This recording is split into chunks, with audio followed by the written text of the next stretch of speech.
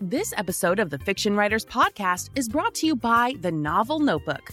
With each character and each setting, hundreds of details must be compiled and organized. Far too many for a writer, like you, to keep them cataloged in your brain. The Novel Notebook provides the answer. Visit www.fictionwriterspodcast.com/novel and quickly discover how to organize your materials and take your novel to the next level. Welcome to the Fiction Writers Podcast with Lana McCara, where you will discover tips, tricks, and ideas for fiction that is #unputdownable. Here you'll find new energy, new perspectives, new resources, and new ideas that will spark your creativity into a blaze of brilliance. It's easier than you think. Be sure you visit our website at www.fictionwriterspodcast.com. While you're there, subscribe to us via your favorite network. Now, get out your notebook, tune in, and let's get started. Going there with emotion is one of the most difficult things a writer will do. But without it, you'll never get off the ground. This is Lana McCara. Welcome to the Fiction Writers Podcast. Tips, tricks, and ideas for fiction that is #unputdownable. Writing emotion was my most difficult challenge when I was starting out. First of all, because I was emotionally locked down. I had come from an abusive childhood. I had gone from there and at the age of 21, got into an abusive marriage. And when I was writing, I just couldn't go there. It was hard and I couldn't figure out how to do it. I couldn't figure out what I was doing wrong in my writing, why it was so stilted. And so there were a few things that I did to break through. And this is so important because when you look at the great writers that we respect, Nicholas Sparks, Stephen King, and of course the romance writers who are popular, Danielle Steele and some of these others, they know how to write emotion. They hook the reader with emotion. And so if you're having struggles writing emotion, you really need to break through on this one. The first thing that you need to look at is your own emotional intelligence. How in tune are you with your own emotions? How able are you to express your emotions? And what does that look like? In my worldview back in the day, I always thought that someone who was assertive was loud and angry because that's how my mother was. So whenever I wanted to be assertive, I would get loud and angry. Well, that's not even true. There are people who are very soft-spoken, who are extremely assertive. And so I had to learn that before I could let my characters begin to act in a different way. Otherwise, my characters were always loud and angry when they wanted to make a bold statement or take a stand. So that's important. How do you deal with emotion? And then to realize that other people deal with emotion in different ways.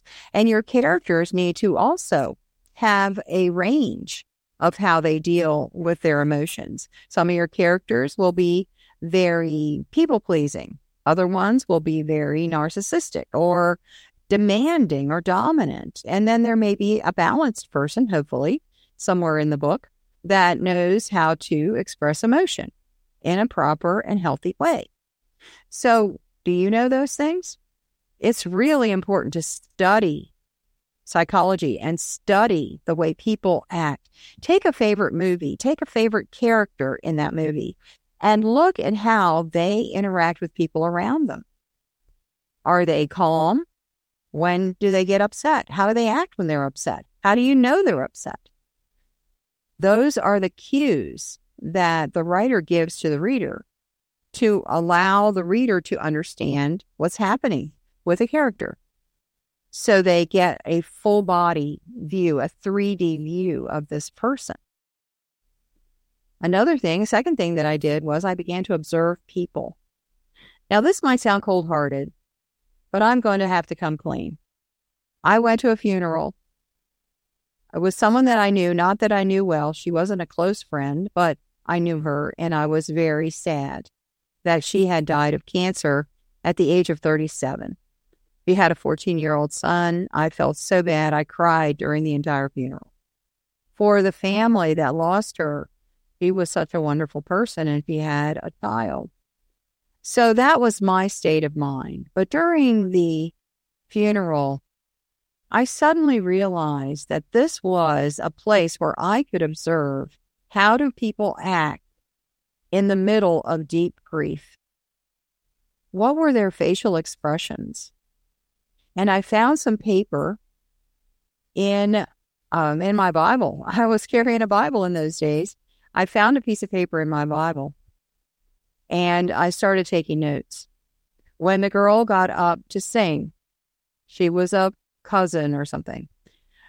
What did she do when she became overwhelmed with emotion and she could no longer sing? How did her face look? What was the expressions? What was it? What was a section of the song that caused her to choke up like that? And then how did she handle it? What did she do? How did she get back to singing again after that? And she did. So I was taking notes on these kind of things. I was writing the entire service. And I captured some incredible moments that I would have never been able to just make up on my own. And so that really did help me, although I was crying the entire time. We have to work through our own emotion as we are portraying the emotion of other people. I'm very empathetic. And so this whole thing was nerve-wracking, gut-wrenching for me. But I had to go back there then when I wrote a scene where someone had died too young, and the response of the family around them. And that's where we have to go if we're going to succeed as a novelist. There was another situation where I had a conversation with someone who had lost a young child. The child was only 3 years old. They had been born with some problem, some heart problem. They'd gone through so many surgeries and all these different things. And then the child passed away suddenly, unexpectedly, at the age of 3. And in that situation, speaking with that father on Zoom, I was observing his responses. Now, this was 15 years ago. It wasn't recent. So his responses were pretty calm. My responses were not calm. And after I got off that call, I went outside in my yard. I took my shoes off and stood on the ground, and I sobbed. I sobbed and sobbed and sobbed until I got it out of my system, the abject grief. And believe me, I did not put that in my notebook. I did not put anything about a 3-year-old child dying in my notebook.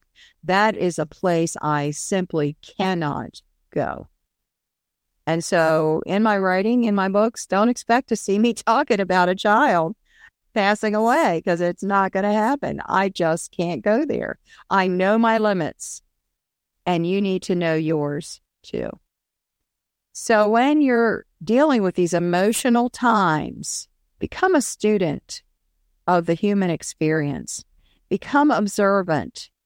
Take notes. Keep something with you so you can take notes. And then you will slowly begin to understand how to portray these things in your books. I hope that helps you today. My name is Lana McKera. See you next time. Thank you for tuning into the Fiction Writers Podcast with Lana McKera, where we share tips, tricks, and ideas for fiction that is #unputdownable. Remember to visit our website at www.fictionwriterspodcast.com and enjoy even more great episodes like this one. Again, while you're here, subscribe to us via your favorite network. We look forward to seeing you next time on the Fiction Writers Podcast.